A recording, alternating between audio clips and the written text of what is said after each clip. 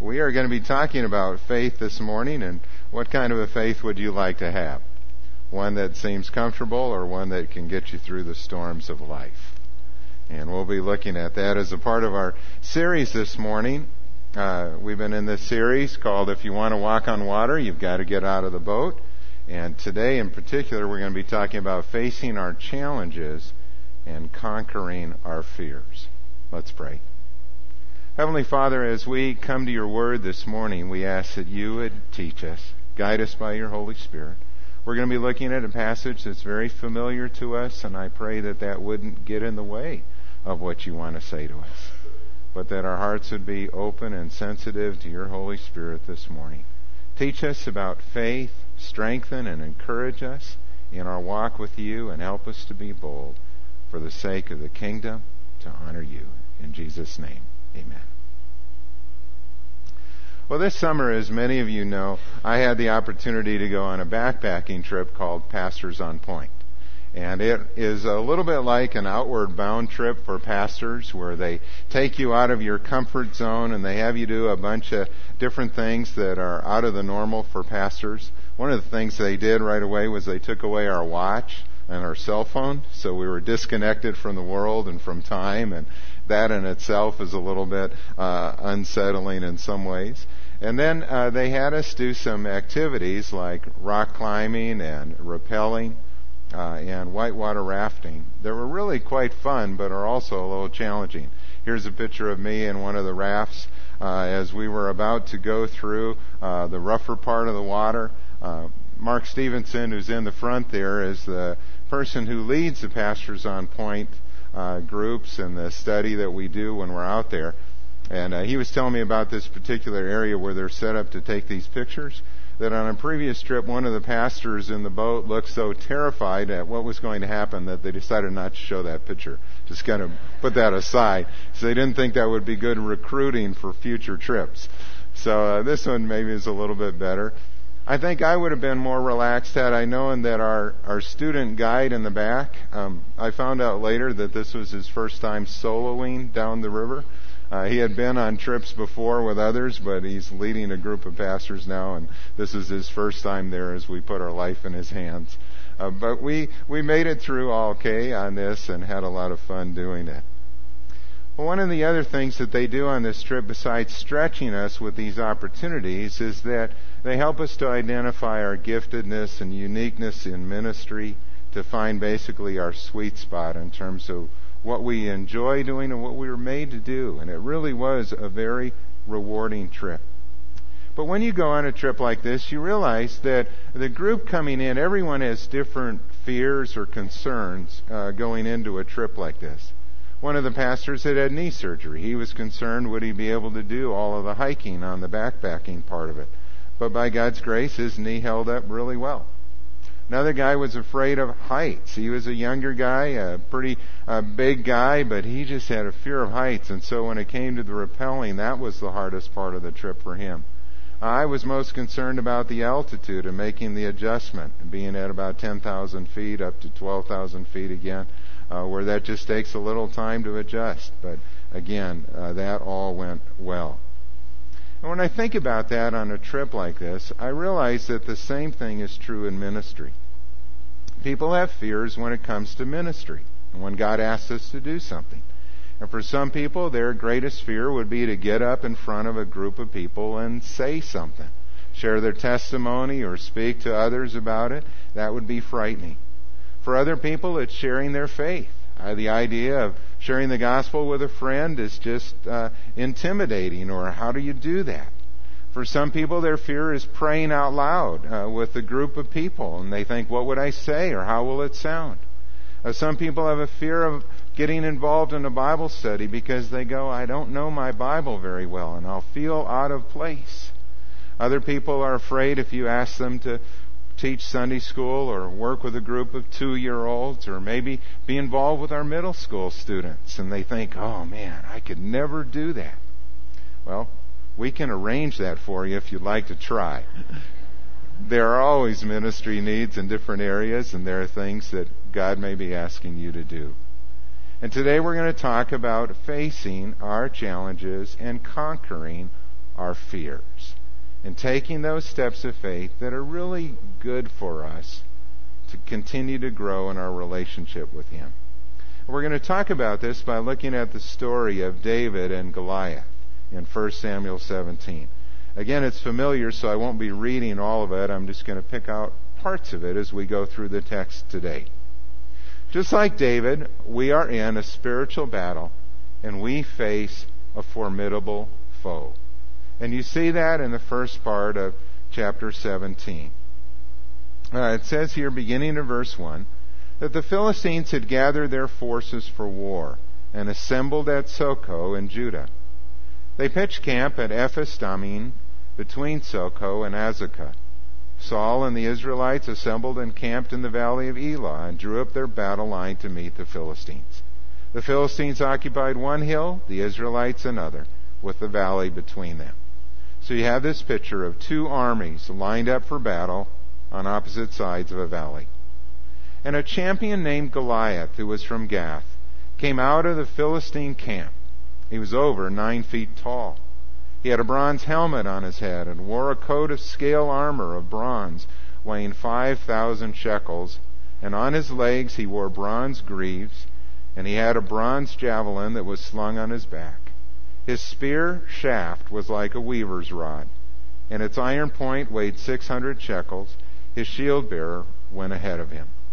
And Goliath stood and shouted to the ranks of Israel, "Why do you come out and line up for battle? Am I not a Philistine, and are you not the servants of Saul?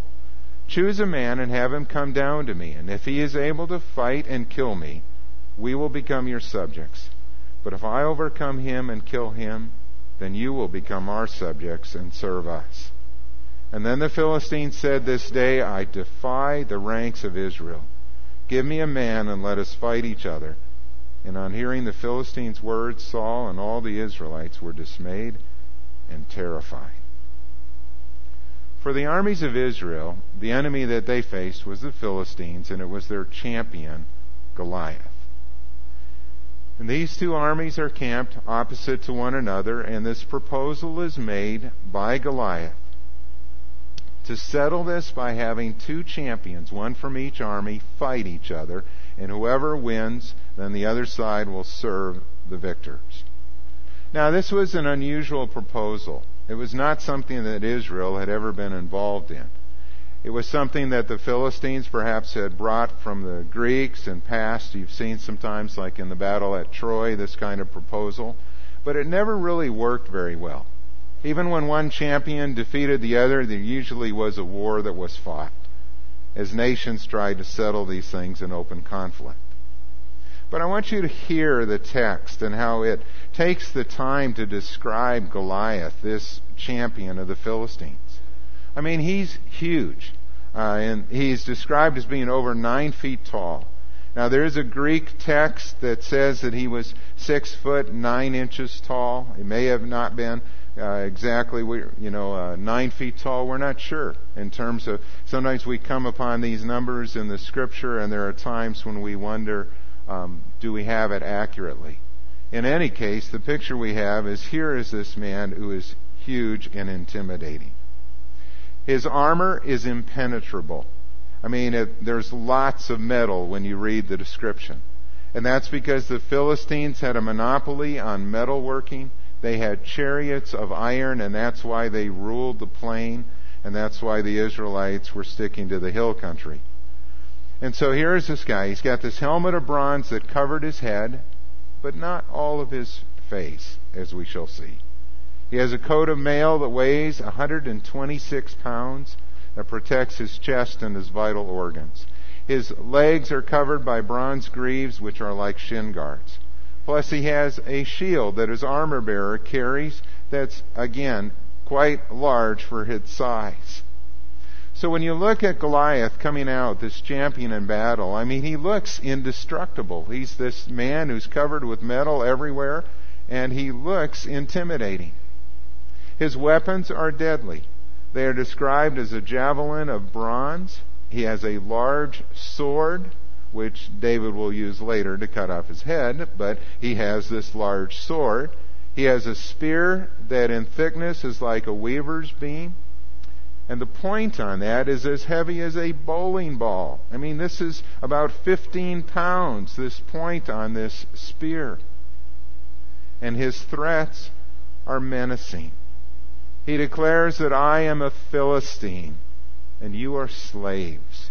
You are slaves of Saul. And he taunts the Israelites. He mocks them. He scorns them. He defies the God of Israel. And when the Israelites heard him, Saul and all of the soldiers were terrified. They were terrified by this. But what we see later is that when David saw him and heard him, David saw an uncircumcised Philistine who was defying the living God. Now let me put this story in the context of what was happening in 1 Samuel.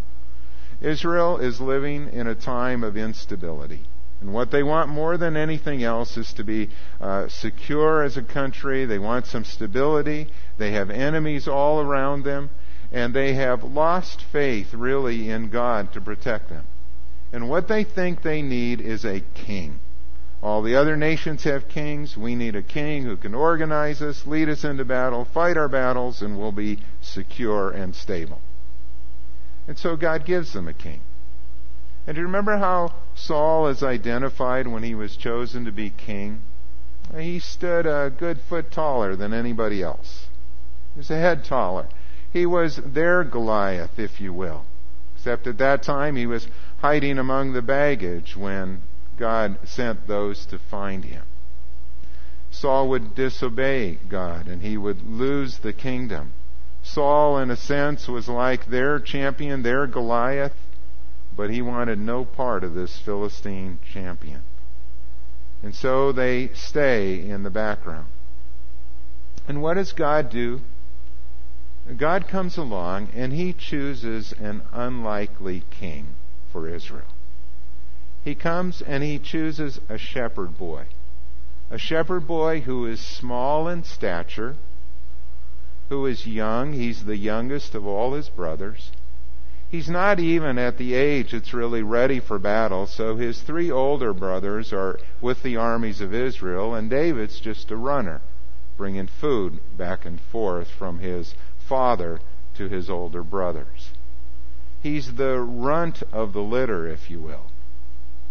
And yet he is God's man, that he has chosen to bring about a great victory.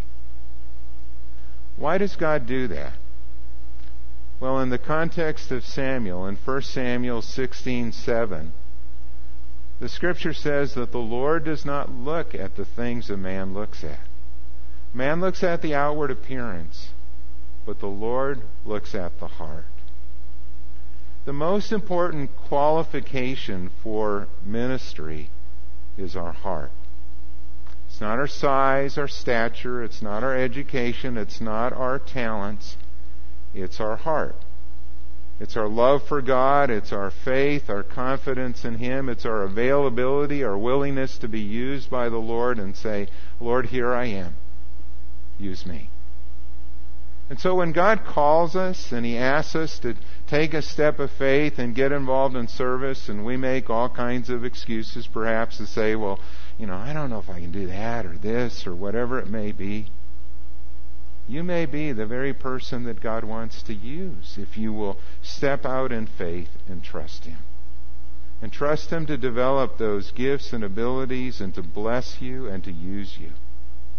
You see, we face a real enemy too. His name is Satan. And he comes along and he taunts and he mocks and he scorns. And if Satan can intimidate us, if he can get us to sit on the sideline and never use our gifts in ministry, well, then he's won. If he can get us to be so focused on our stuff, the things that we own, or focused on the things of this world that we don't have time for God, he's won. What God wants us to do is to keep our eyes on Him. And to remember that the one who is in us is greater than the one who is in the world. That Satan is a mighty foe, but we have an all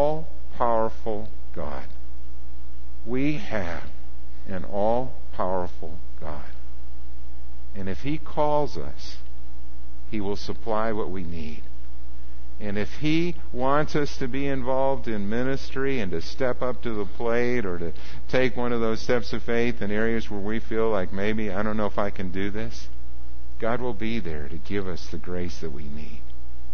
So how should we respond to the challenges that we face? Well, I think there's two very important things that we need to remember out of a text like this. One of the things is this, that fear immobilizes. Fear immobilizes, and we see that in this text. The armies of Israel were paralyzed with fear. Look again at verse 11. On hearing the Philistines' words, Saul and all the Israelites were dismayed and terrified. I mean, these taunts would continue for 40 days, and they're just going to stay there going, what do we do? What do we do with this guy? Who's going to face him? Saul tries to sweeten the pot in the sense that whoever, wins this victory, whoever defeats Goliath, well, I'll give him, my daughter in marriage. I'll give him all these rewards and honors and things like that. Nobody's coming forward. Verse 24 again. When the Israelites saw the man, they all ran from him in great fear. They're terrified. They're paralyzed by fear. They don't know what they can do. All they see is Goliath as champion, and they don't see any way that they can defeat him. Fear is an interesting thing. Fear can literally kill people. In 1991, during the Gulf War, when Iraq launched a series of Scud missiles on Israel, do you remember that? There was great fear in Israel because they were concerned that those Scud missiles might carry biological weapons. And when those attacks began, the people were they were afraid. They had been warned about this possibility, so the government had issued gas masks to the people. They had issued automatic atropine syringes in case of a chemical attack. And every household had been told to prepare a sealed room. Take plastic, seal off a room as best you can because you're going to need to go into that when there's a Scud missile attack. But what was interesting was that after the war, psychologists studied the number of deaths that occurred during that time, and they found out in those first few days a large number of people died, and then it declined.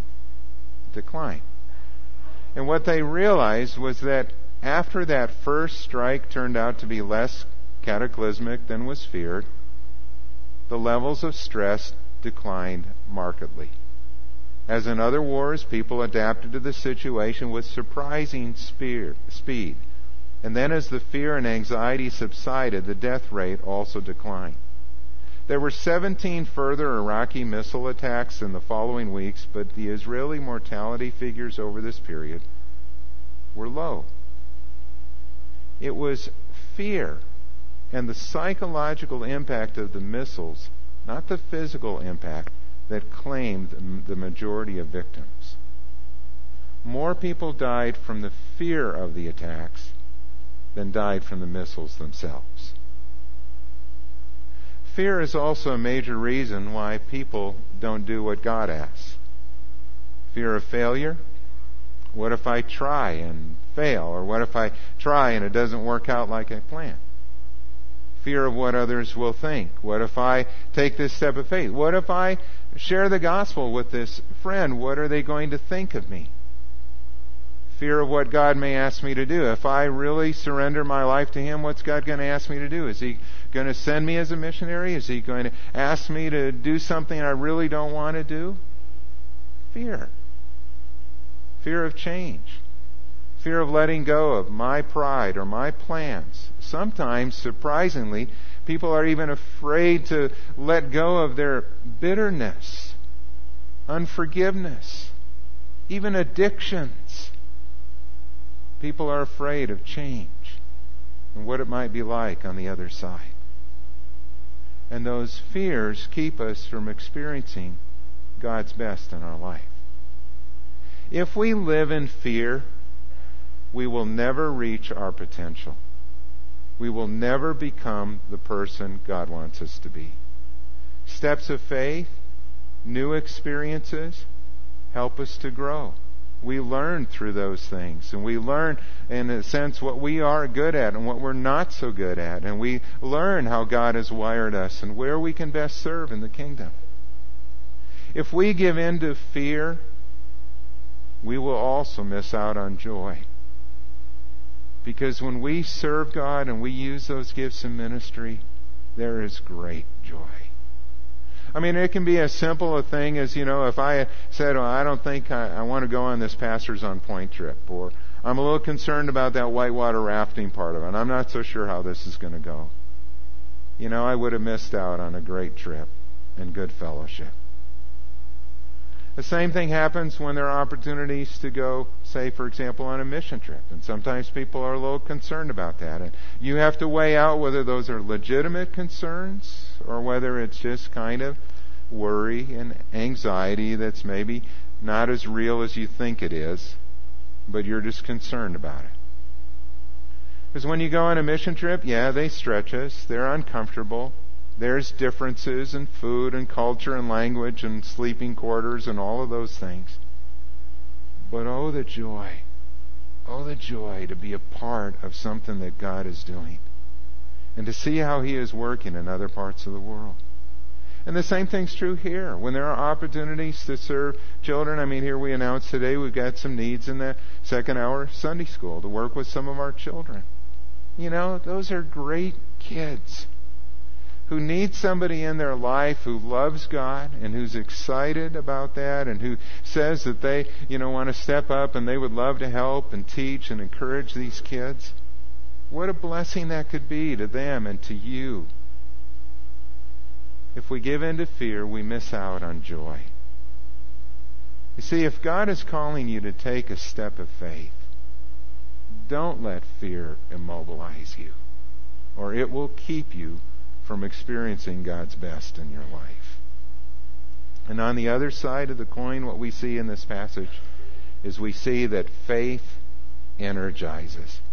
Faith energizes. We see that at the end of the chapter as this story goes on.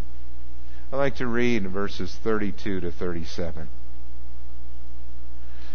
David hears about what Goliath is saying, and he comes to Saul. And he says, "Let no one lose heart on account of this Philistine. Your servant will go and fight him." And Saul replied, "You are not able to go out against this Philistine and fight him. You are only a boy, and he has been a fighting man from his youth."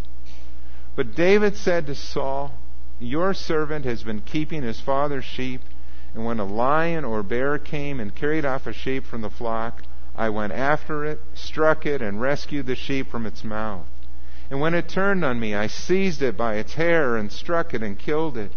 Your servant has killed both the lion and the bear.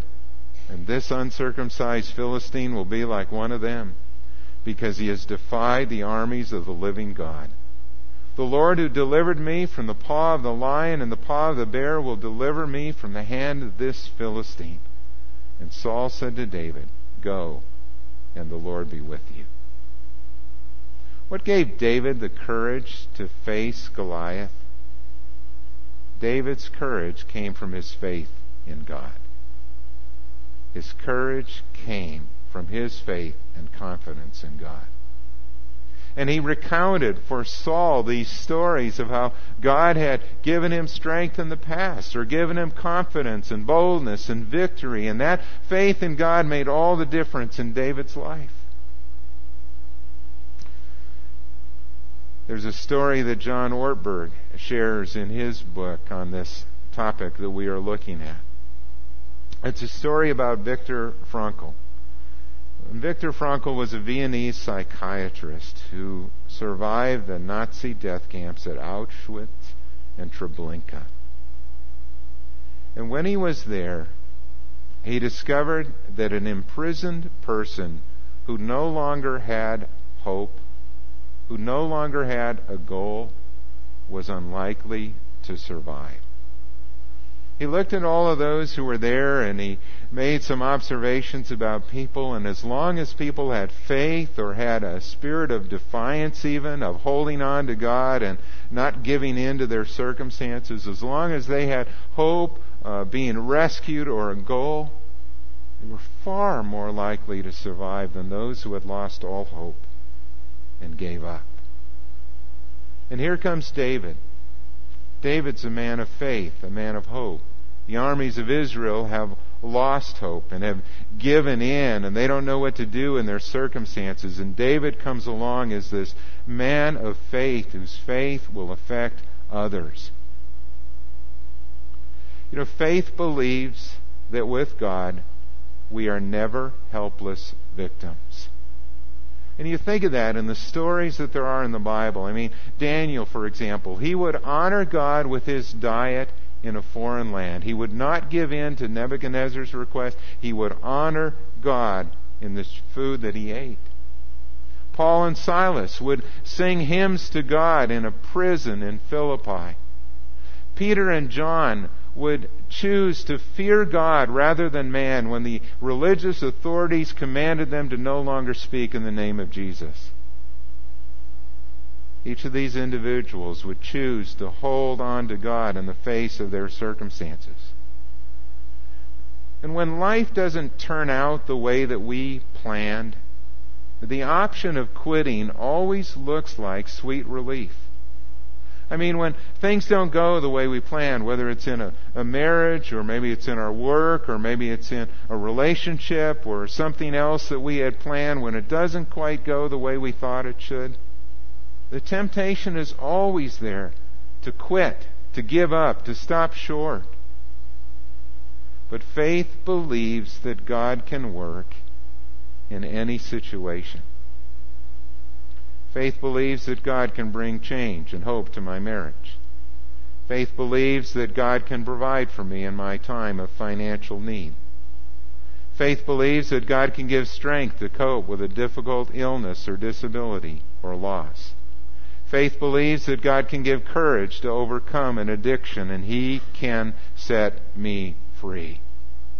Faith believes that God can help me to find a new job or a new ministry. Or faith believes that God can save the unsaved, or God can heal when healing is needed. David looked at Goliath, and he would say to him in verse 45 that you come against me with sword and spear and javelin, but I come against you in the name of the Lord Almighty, the God of the armies of Israel, whom you have defied.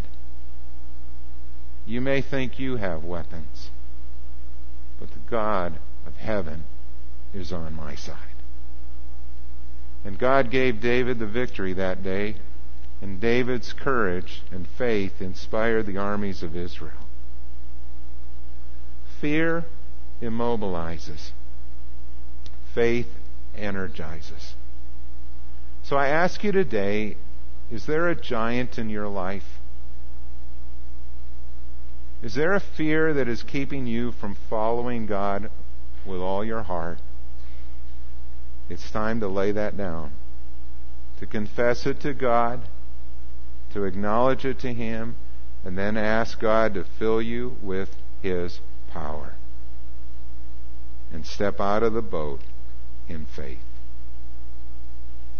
And I'm going to leave it to you today to identify what those things are in your life, what the challenges are that you may be facing, or what the opportunities are that God may be asking you to trust Him for. Well, let's pray. Father, would you help us in this area to be bold and to trust you and to take those steps of faith and to encourage one another, really, by what we are doing and what we're seeing happen. And so I pray that as your people we would share the stories of the victories that are being won, of the battles that are being fought, and the things that you are doing in our lives. And we will give you all the praise and glory. Amen.